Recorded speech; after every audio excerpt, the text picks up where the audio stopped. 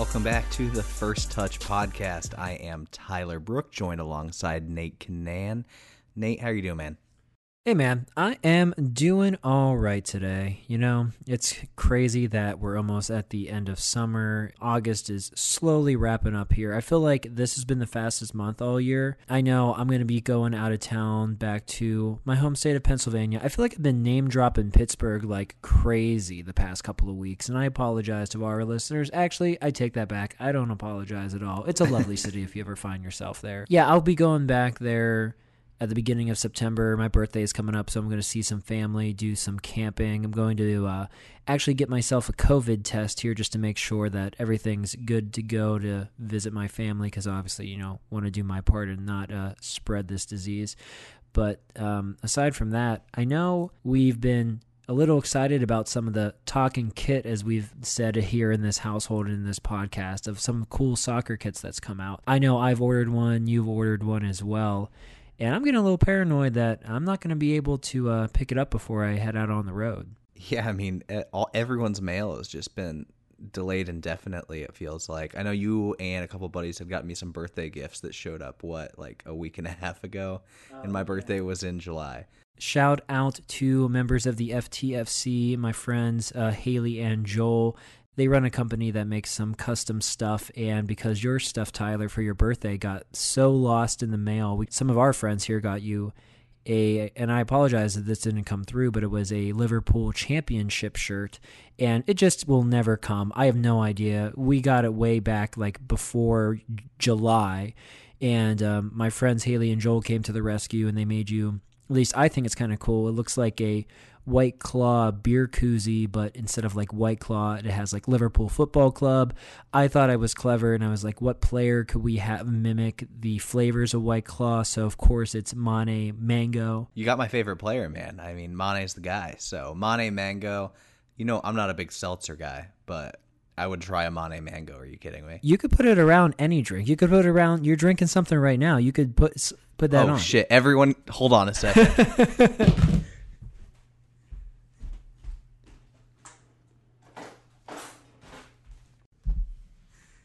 It doesn't fit. Wait, no, it doesn't? Are you sure? It doesn't fit. Oh shit, it doesn't fit. Well, anyway, still huge shout out. It's great quality, and if you just have tinier cans like seltzer cans, it's a great companion for that. I think I need to start drinking more seltzer then, just to appreciate it. Maybe. Well, speaking of the kits, I mean, you pulled the trigger on that Red Star one you talked about a couple weeks ago. I respected that. Yeah, so I'm now a huge supporter of FC Red Star over in the French League, the third tier French League team.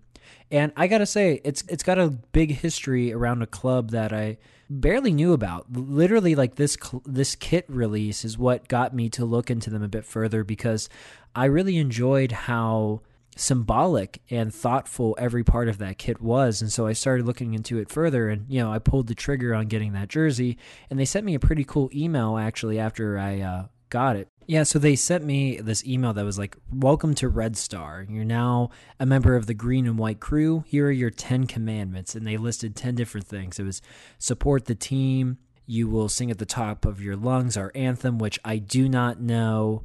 Your favorite team's players, names you will shout. You will never, and this was in capital letters, boo our team. United in the stands. You will be against racism, fascism, and discrimination. You will love the club like in victory and in defeat, and the Red Stars will uplift you.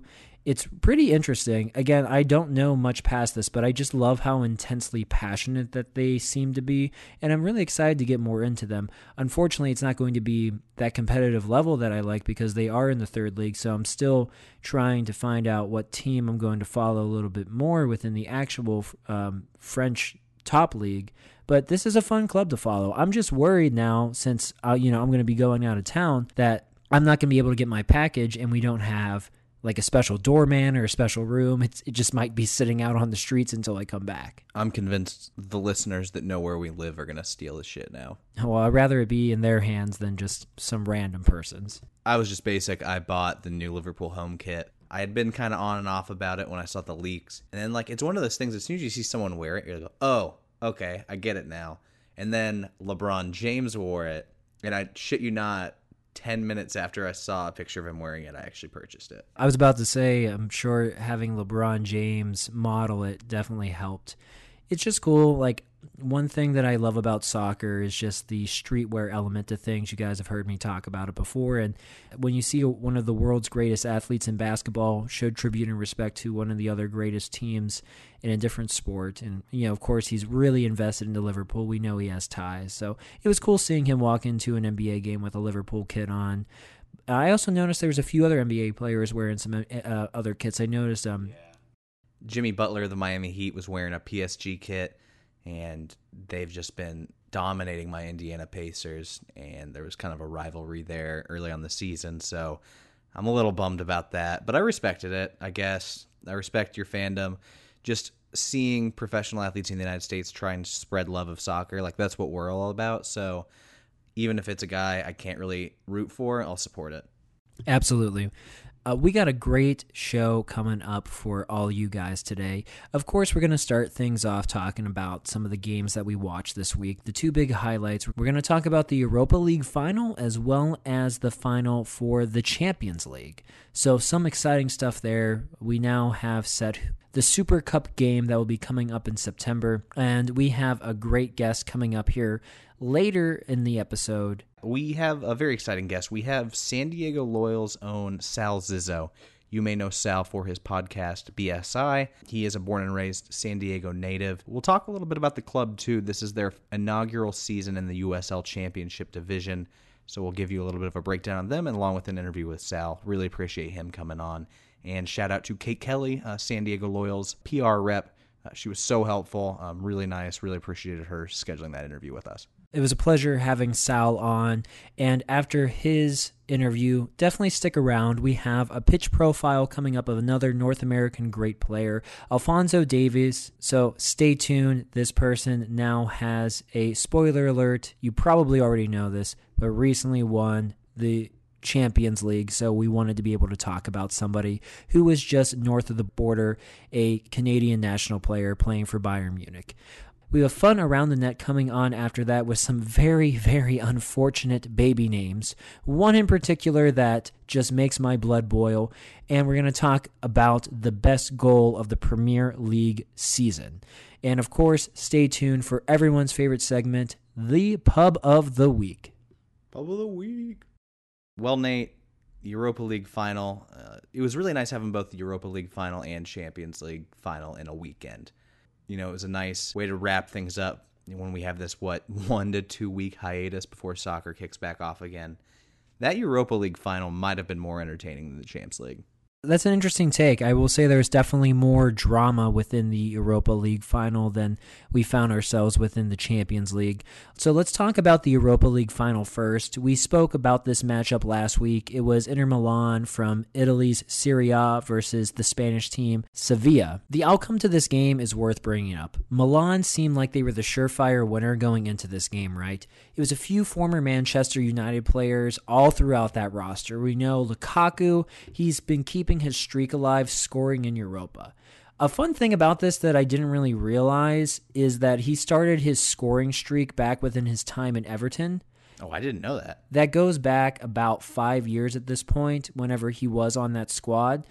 Things were looking great for Inter. Lukaku actually scored the first goal of the game at the 5-minute mark. Fun thing to continue his streak, right? But the craziness that we found out later, the fate of the game would be determined by Lukaku scoring an own goal against his own team.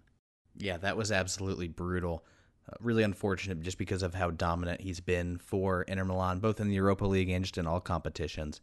He had something like 32, 33 goals all year, which is just an insane number. But, I did find it interesting, your old boy Christian Eriksen made history as well.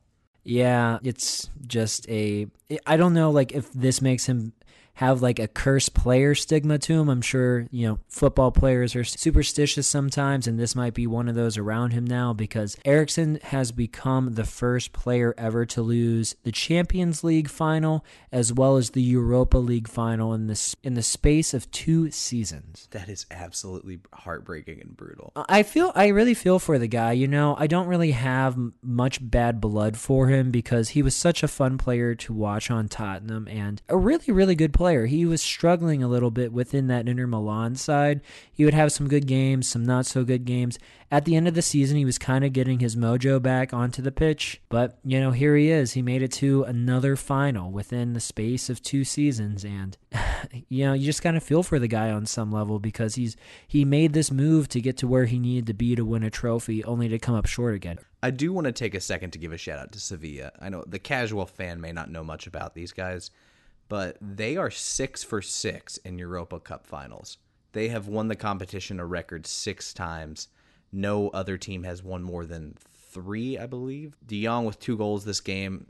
Second was just an absolutely insane bicycle kick off a deflection in the box. Scoring on a bike kick in a final is always just legendary energy. I'll even respect Gareth Bale for doing so against Liverpool a few years back in the Champions League final. So, for as many times as Sevilla has actually won the Europa Cup, they've only won the Super Cup once. And surprisingly enough, that was back in 2006 against Barcelona in a 3-0 victory. That is pretty wild to me, considering they're, again, 6 for 6 in the Europa League final. But, again, it's not the biggest club, so when you're going against Champions League winners, you're inherently at a disadvantage, right? Because that's quite the matchup you have ahead of yourselves, no matter how much success you've had in the Europa League. Absolutely. The thing that I think about, though, is it's still doable. There's been many of times that the Europa League winner has defeated the Champions League victor. Of course, it's more lean towards what you're saying because the Champions League's teams are more dominant.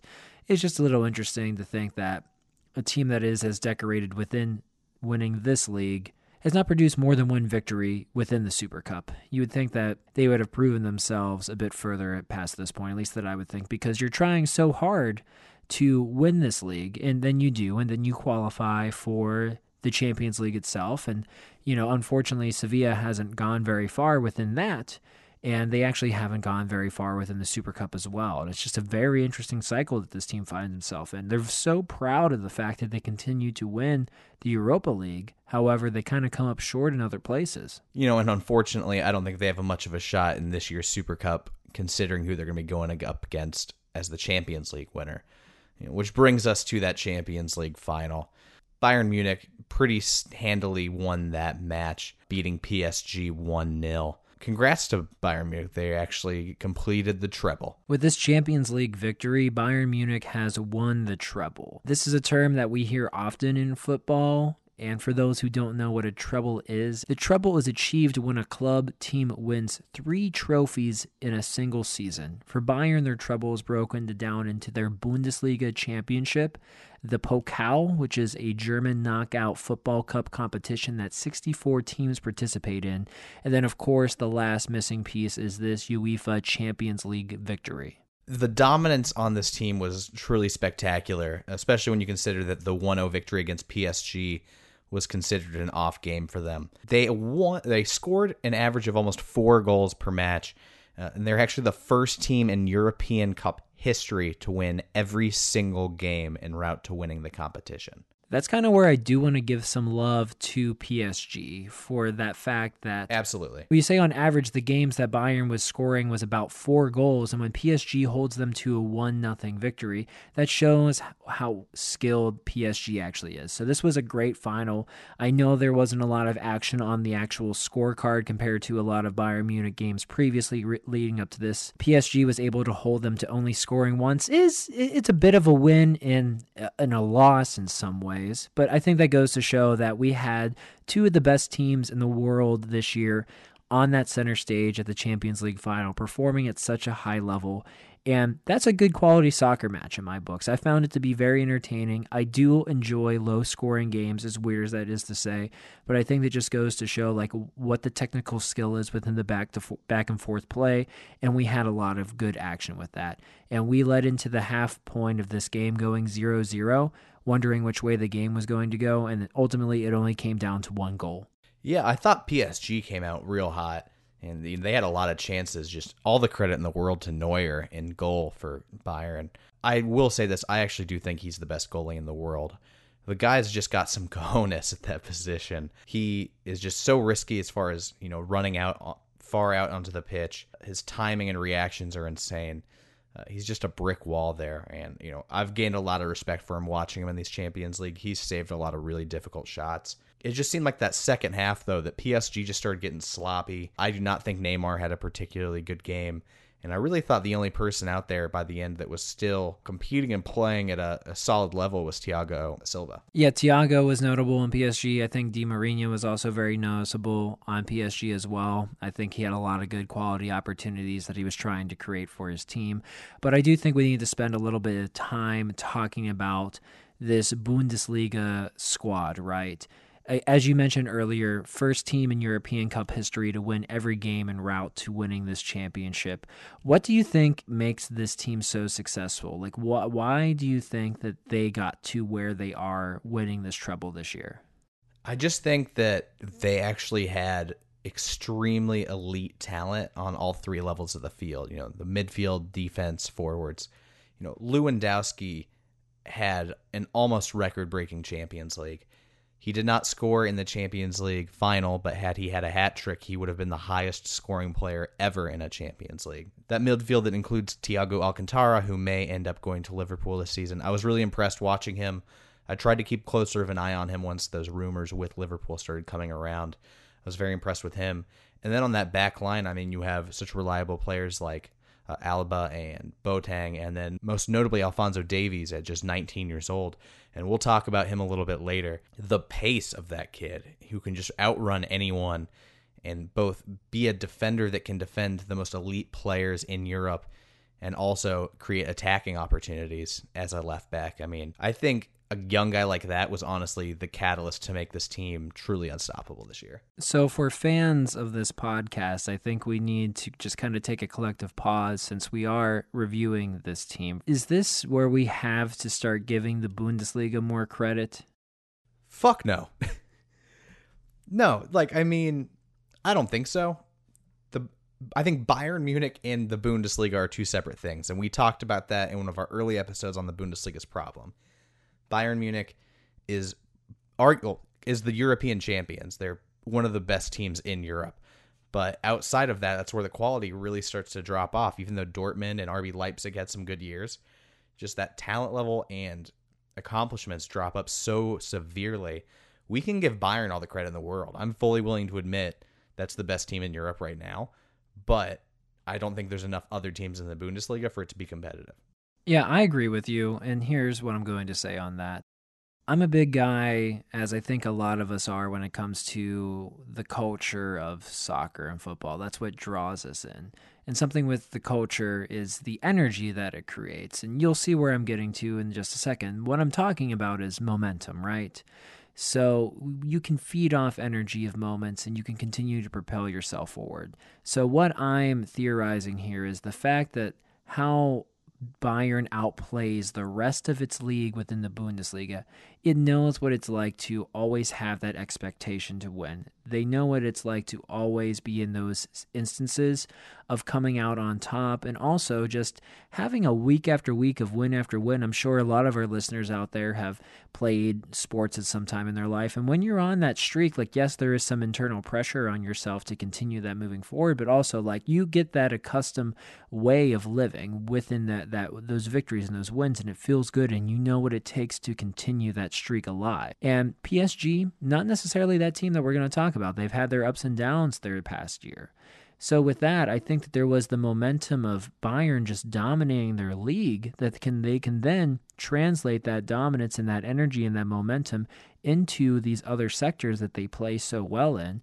And I think that's really what gave them another competitive edge that isn't just all of those great players that you mentioned. I think there's a little bit of that momentum side to it too that adds into it. Yeah, I think that's fair. I do know one thing, though. I would rather not keep talking about the Bundesliga. I think we have to listen to it enough off the show with Bundesliga Borelli. But, we know he'll be listening to this episode. Borelli, in all sincerity, man, fuck you, but also congratulations.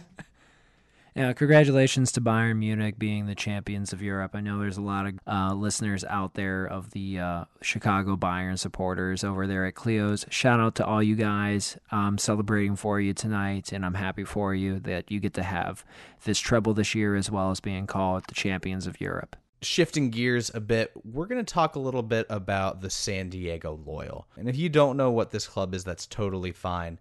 This is actually their inaugural season, and coming on in a second, we're going to have San Diego Loyal defender Sal Zizzo. But before we get into that interview, we wanted to talk a little bit about the club and show them some love and help spread the word about this exciting new football team. Again, just another shout out to Kate Kelly on the public relations side of the Loyal for being so helpful in scheduling and accommodating. About this club, the San Diego Loyal were established in June of 2019 and are playing in their inaugural season in the USL Championship Division. Yeah, again, thanks so much, Kate Kelly.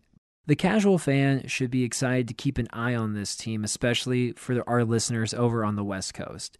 The current head coach and executive vice president of soccer operations is none other than the legendary United States men's national team legend, Landon Donovan. Our guest, Sal Zizzo, is a San Diego native, and he came out of retirement to play for a professional team in his hometown, which is a great story. This is an amazing opportunity for him, so let's shift over to our conversation right now with Sal Zizzo here on the First Touch Football Club podcast. And joining us today, San Diego Loyal's Sal Zizzo. You can check out his podcast, BSI the Podcast, on Apple Podcasts and all streaming platforms as well. Sal, welcome to the show, man. Appreciate having you on. Yeah, thanks for having me, guys. Yeah, happy to have you here. We know you're currently out there playing, doing a podcast as well. What's it like playing during a pandemic? Like, I can imagine that's got to be a different environment for you. Yeah, it's very strange. I mean, it's almost, starting to feel a little bit normal now. I feel like it might be strange now if we ever have fans again one day, but it's hard, you have to really kind of just try and stay engaged and really kind of focus on the big picture, which is for us right now, it's making playoffs. We're 8 games in, we have 8 games left, but the season's going by very fast. With only 8 games left, we kind of got to hunker down and really focus because the season will pass us up real quick. So it's different though. I mean, yeah, no fans, all the different protocols, some of the travel procedures and everything, definitely very different. What is the testing like? Like, how often are you tested and how's that feel like? Yeah, we're tested twice a week. At first, I would say the first 2 weeks of doing it, it was like that annoying all the way up the nose that everyone dreads. And then recently, so since we first started testing when we started playing, I would say the first 2 weeks we did the high one. And then now, since then, we've done the kind of mid swab test. So, which isn't bad at all. So it's been okay. That sounds better. Yeah, it is. Good to have those things in place. Is there anything that's like different now that you're like, this would be fine if we kept this around? I'm trying to think. I mean, like, obviously not the swabbing. I don't think we would just do that for fun. Not really the testing or anything like that. I mean, I like it kind of how it was before. I mean, it is kind of cool. All the stoppages when we're playing in the heat of the summer and in some of these different cities. And I think they've made it, I don't know if it's like that constantly, but they've made it, every 30 minutes kind of do a water break. It's been nice to have, especially when we were in Phoenix last week in 108 degrees. It was nice to have a little bit of a pause. Yeah.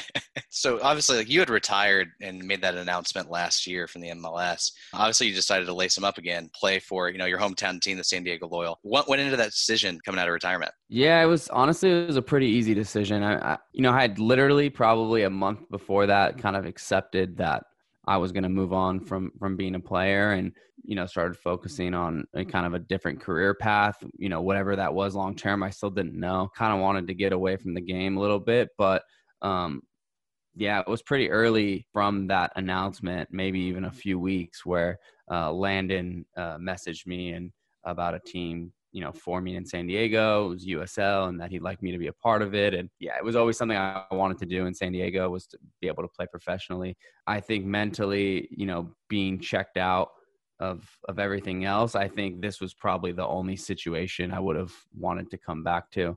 Yeah, I mean, I want to live in San Diego when I'm done playing. So it came about, and it was like kind of perfect. It also has to feel good to be headhunted by Landon Donovan, I feel. Yeah, absolutely. I mean, he's a legend, and, guys my age and even now today, he was kind of the guy that everyone looked up to and wanted to be like, and tried to, model their careers after.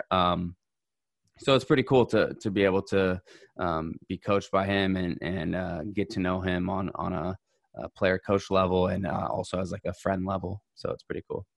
I kind of wanted to learn a little bit more about what your dream is in all of this. Kind of like you said yourself, you were kind of thinking about what your life could be post-soccer, but you have a podcast that's very successful. You played now in the MLS, now in San Diego Loyal. You kind of proven that you're a jack of all trades. So what's your end goal? I mean, I'd love to stay with this club, long term, even after at some capacity working for this club. I don't know what exactly yet. I still want to try and play as long as possible, for sure next year. And then hopefully, beyond that, yeah, as soon as I get a little too old and I can't really move, and then I think it's time to call it quits. But I'd love to work at the club, whether it be in some stuff they form in the future, whether it be, youth academies or, front office stuff. That would kind of be the path I'd like to go down for sure. I'm 27 and I feel like my body's already like well past anything. I go for a run and I'm that's when the turn starts happening. Oh, great. So it's just all downhill from here. Except for you, man. Yeah, pretty much. You're in good shape. Yeah, I had to dig myself out of that dark hole last year. So where did like the idea for your podcast even come from? Like, how was that born? Basically, Benny and I had done a show in Kansas City called the Benny Feilhaber Show, and it was something like pretty small, but the local fans, took a huge liking to it. We always knew, like, we kind of had our fan base there.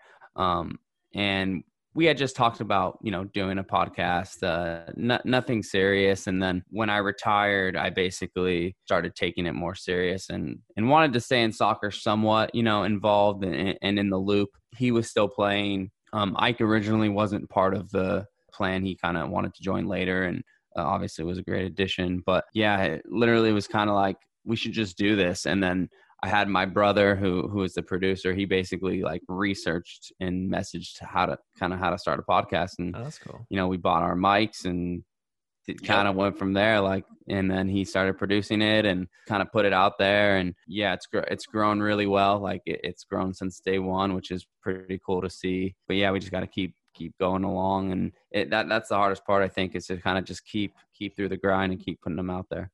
I'm surprised, Nate hasn't kicked my ass yet or anything like that. He's getting sick of me.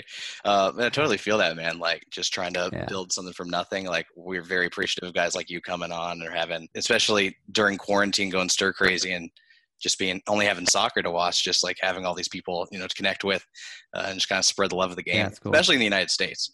Yeah. And I think, the longer you can do it, I think there's going to always be room for growth, right? Because in 2026, the World Cup, is going to be in the US and Canada and Mexico. And, fans could be peaking, at that time and want a lot of soccer in their life. And they'll turn to a lot of different media outlets and hopefully you guys will be one of them along with many other. Oh, let's all get credentialed for that. That sounds great. Let's all do it. Yeah.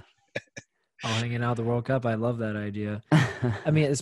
Seriously, think about it. If there's not going to be a lot of college sports in this fall, it's going to be just like, if someone wants that outlet, it's just going to be all soccer. I mean, the NBA playoffs are coming to an end. NHL is coming to an end here soon. So it's just going to be all soccer for anybody that wants to turn on, sports in the afternoons.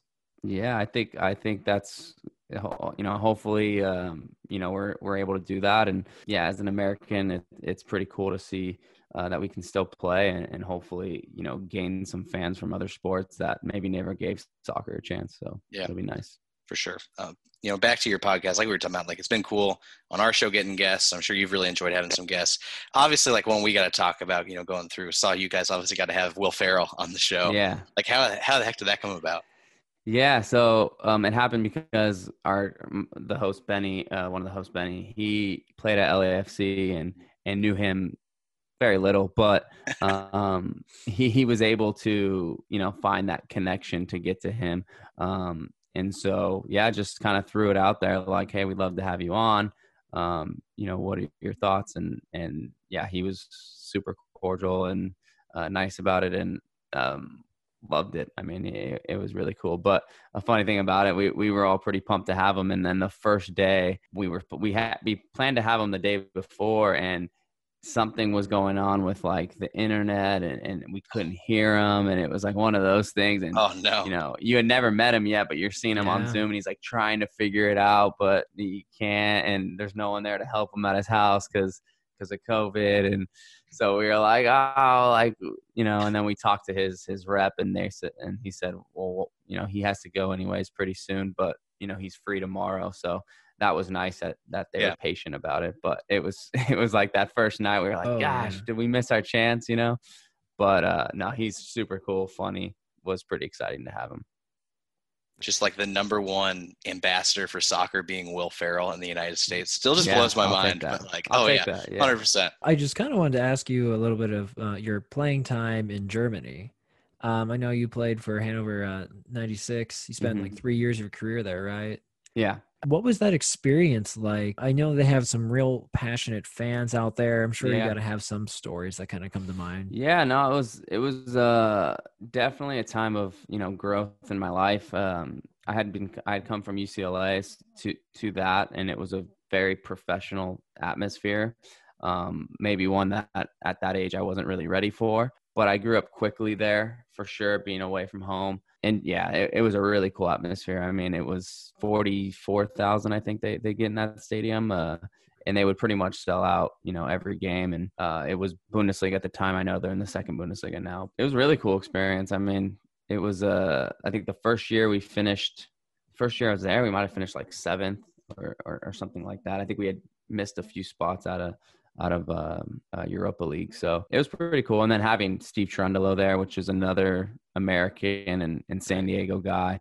That's awesome. Kind of really helped me along the way. But it was hard. I mean, it was a hard time because, coming in, you thought at the time, like I said, I was kind of riding this wave, and I thought I was going to come in and just starting and playing and all that. And it was a huge reality check kind of right there. You're number 25 out of 28 guys on the team, and you have to fight every single day. And it was something that was humbling. I can imagine, especially it can be a little intimidating being an American because it's kind of out of our own comfort zone in terms of just like the sports world. We mentioned a little bit earlier about like how we hope that soccer is going to be more popular come the World Cup, but anything can happen. And I can imagine that like once you're the new kid on the block there, they probably don't expect like much out of you because who's to say with that, you could just prove yourself in other ways, Yeah, no, absolutely. And I think nowadays the mold is changing a little bit. I mean, you see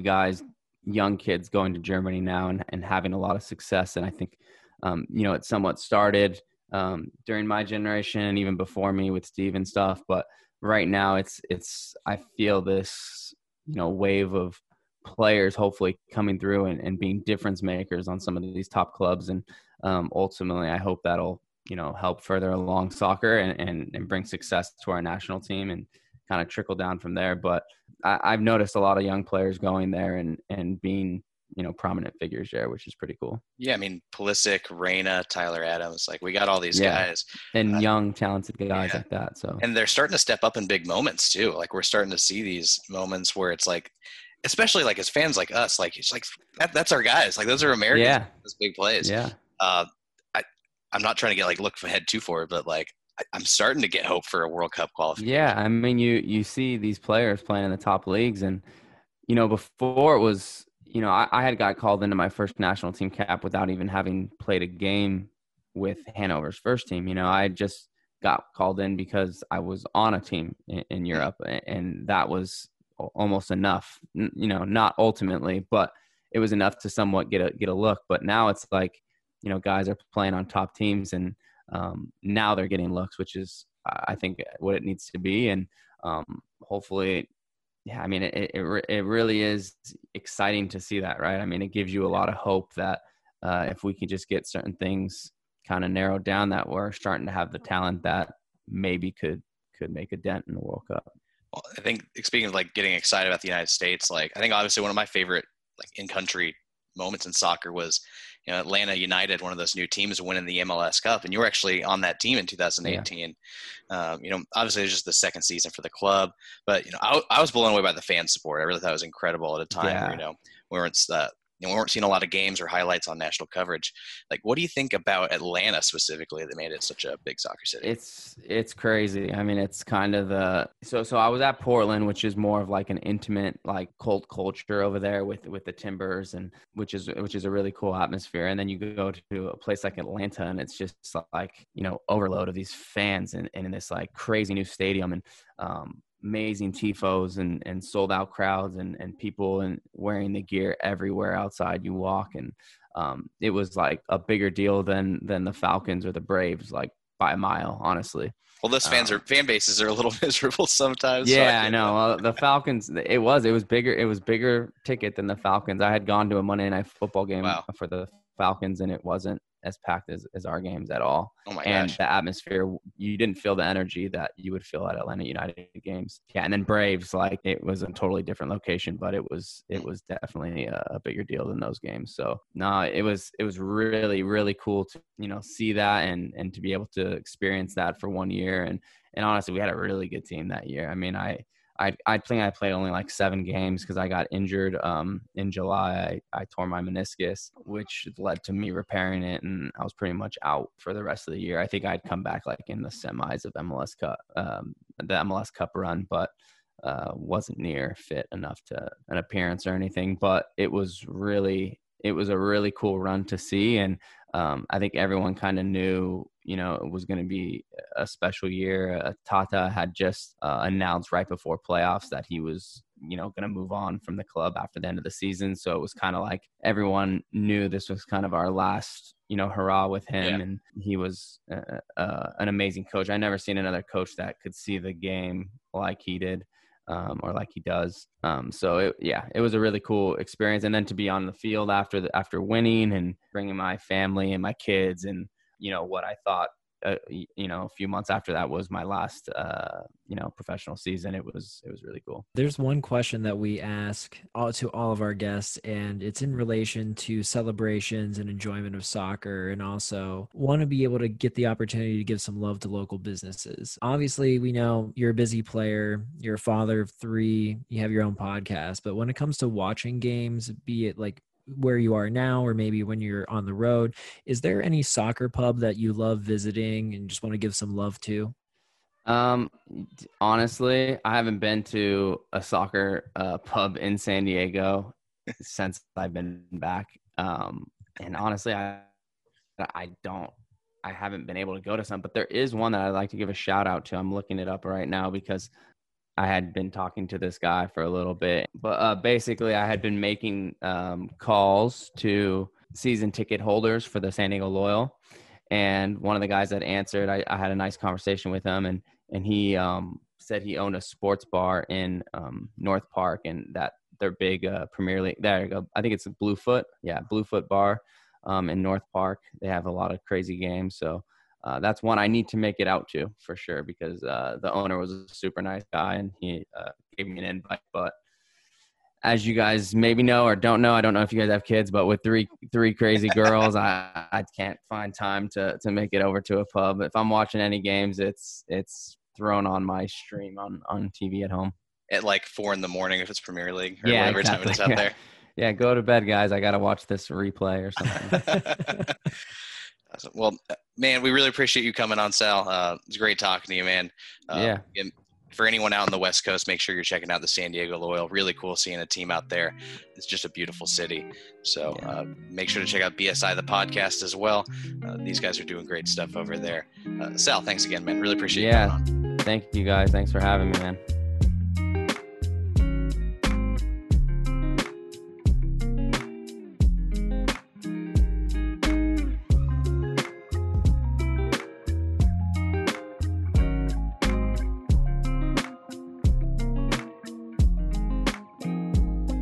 Big thanks again for Sal for coming on. Awesome to hear from a guy that's getting to play for a new professional team in his hometown. I've really enjoyed that story about getting Will Ferrell on. Maybe one day we can get the legend himself on the show in the future. But, moving on to, this new segment we've been doing for the past few weeks. I'm a big fan of this, the pitch profile, giving a breakdown on a player that we want to know a little more about on and off the pitch. This week, it is none other than Bayern Munich's Alphonso Davies. We really wanted to highlight another North American player this week, especially since Davies is developing into one of the best left backs in the world and is now a European champion with Bayern Munich. But his story is so much more than just a young player rising into stardom. Davies was born in a refugee camp in Ghana during the Second Liberian Civil War. His parents, who were both Liberian, fled Monrovia during the war, which displaced almost 500,000 people in the country. So his family eventually moved to Canada with his parents and 5 siblings, a big family to move that eventually settled in Edmonton. Despite a language barrier early on, Davies quickly got involved playing soccer thanks to Free Footy, a soccer league for inner-city kids who couldn't afford equipment or the transportation. Then at the age of 14, Davies joined the Vancouver Whitecaps Development Academy. Just a year later, Davies became the youngest player in USL history to sign a contract, joining the Whitecaps on the second team at just the age of 15 years old and 3 months. Only a few months later, he became the youngest goal scorer in USL history, scoring against the LA Galaxy 2. In a matter of weeks after that goal, Davies went from scoring in the USL to signing a first-team contract and making his MLS debut. He was the second youngest player ever to compete in the MLS at 15 years old, behind only the one and only Freddie Adu. Thanks to his incredible pace and soccer IQ at such a young age, Davies actually quickly began attracting the interest of European teams, with big clubs like Liverpool and Manchester United scouting the young player. In 3 seasons with the Whitecaps as a defender, Davies made 81 appearances, scoring 12 goals to go along with 14 assists. Davies' talents couldn't be contained within the MLS for long. In 2018, Bayern Munich and the Whitecaps agreed to an MLS record-breaking transfer.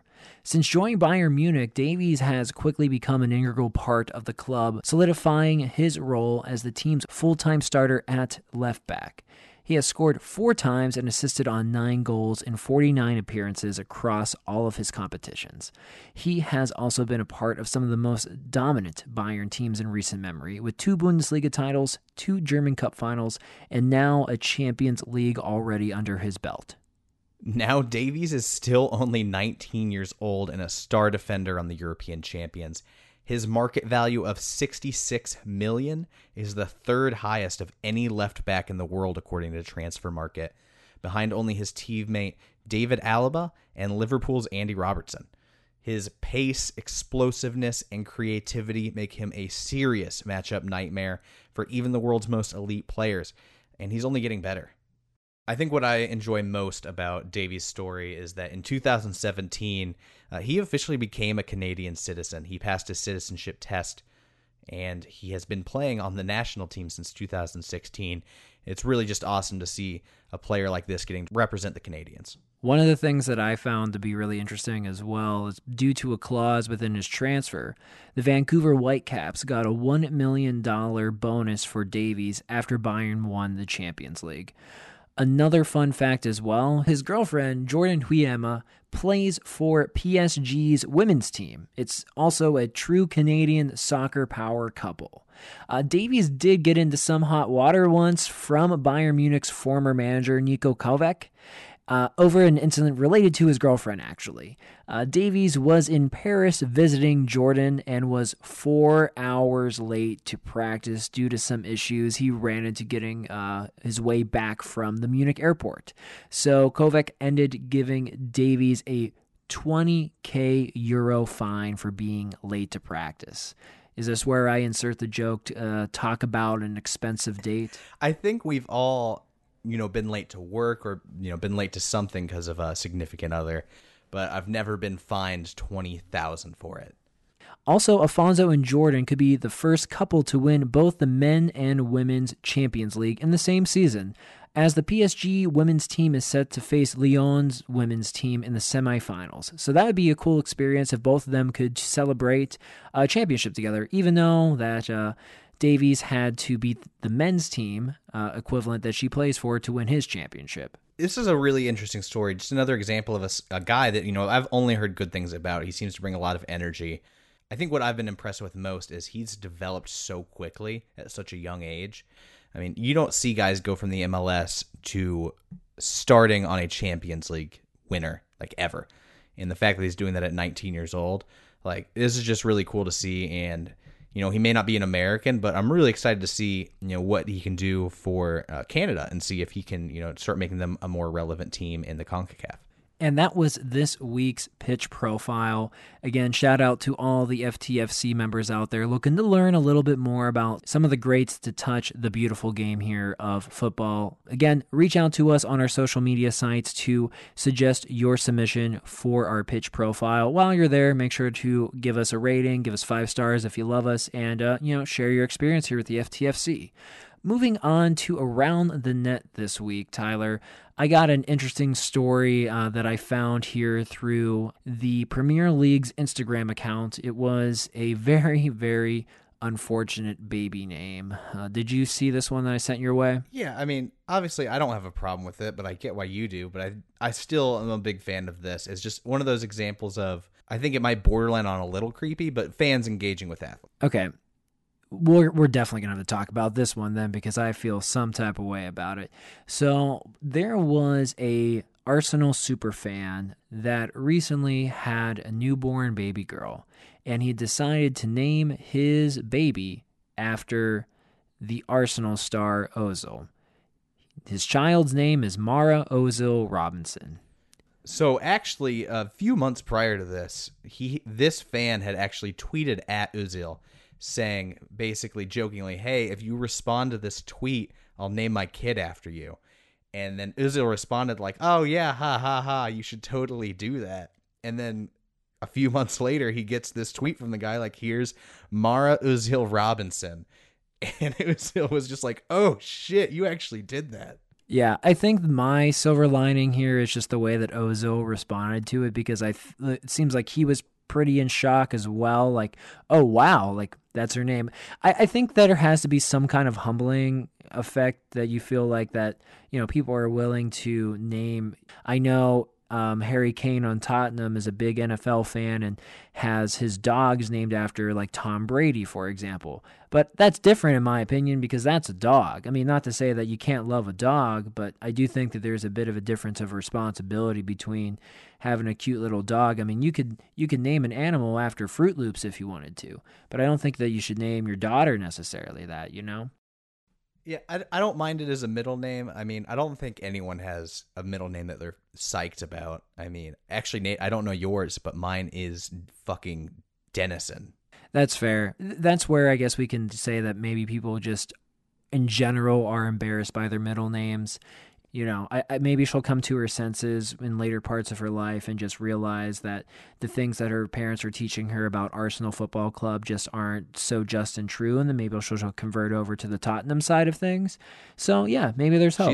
She's gonna be a rebellious teenager and be like, I'm a Tottenham fan, mom and dad, and then just legally changes her middle name to like something like Eric Dyer. I don't know. Well, speaking of Tottenham, I know you're psyched about our other subject with Around the Net, because your boy Heung-min Son was actually selected as the Premier League goal of the season.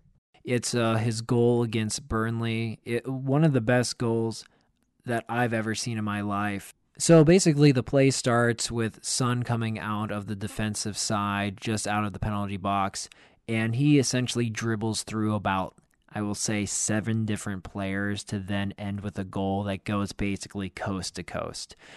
You don't see many people make a run like that are successful ever. especially near around the, I want to say like 40-yard line, whereas there's literally about 4 to 5 Burnley players surrounding him, and then he somehow makes it through just because of the pace on this player is like nothing that I see on a lot of other people. One of the fastest guys on the pitch at all times. It just completely outbeats all of those Burnley players, and then lands the goal from his right foot that ends up on the right side of the back of the net. Yeah, like I know some people were annoyed with this selection, and I really don't get that. Like, I get it wasn't the most ridiculous snipe into the top corner or something, but I don't think people understand how difficult it is to keep that pace for that long, go through that much traffic, and just have the like stamina to stay upright that whole time and finish it. Like, the entire sequence is just really incredible, and I don't think the haters really understand how difficult that is. And that's the point, is that it's just not really understanding. It's called the wonder goal because it really is that difficult. The reason why soccer is called the beautiful game is because the moments that you just create that are so insanely difficult, the way that I say it all the time to someone that doesn't watch soccer regularly, the easier that it looks is the more difficult that it is. And I think that is so true with Son's goal here, because he beat the entire Burnley team. In that run, there is not a person that he did not beat, because all the forwards are already behind him, and then he takes on the entire midfield, defeats the entire defensive wall, and then he scores on the goalie. And this is one versus the entire team in a way that you just don't see happen very often. Well, I know that we'll be talking about some Fantasy Premier League soon, and you might see Son on my starting lineup to start the season. Yeah, tune in. Very shortly, we're going to have an extra episode about Fantasy Premier League. We'll have a couple Fantasy Premier League players on, and we'll teach Nate a little bit about it. And also excited to announce we are officially going to launch a Fantasy Premier League for the First Touch listeners. It is 100% free. We are not going to ask for a dime to do this. We will give the winner at the end of the season some free swag to be determined. So feel free to join along with us. That'll be a lot of fun. Absolutely, guys. Please join in on the FTFC FPL League. It's going to be so much fun. I've never done it before. So, if you're intimidated by fantasy sports or never really understood how they are, don't worry. We're going to be in this journey together, you and I, as well as we got some seasoned veterans joining us along the way, too. So definitely want you to be a part of this fantasy experience here with us. Moving on to the pub of the week. Pub of the week, yeah, pub of the week, baby. I'm pretty sure that's not the same song you came up with last time, man. Jingles, dad jokes, that's why you come to the First Touch podcast. But again, thank you, Sal, for the Pub of the Week nomination. Again, it is the Bluefoot Bar and Lounge, located at 3404 30th Street in San Diego, California. I know they are currently closed due to the pandemic, but they will be opening soon. They proudly open early for the NFL and soccer matches. They have a great late happy hour from 7:30. They have free pool on Mondays, trivia nights, and even DJs. It seems like a real fun environment if you're out there in San Diego. Thank you again to Sal for both coming on the show this week and giving a shout out to a local business. Absolutely. Seems like a great time out there. Again, if you're in San Diego, located at 3404 West 30th Street, make sure to tell them if you find yourself in there that the FTFC sent you. While you're at it, again, make sure you check us out on social media. You can find us on Instagram and Twitter.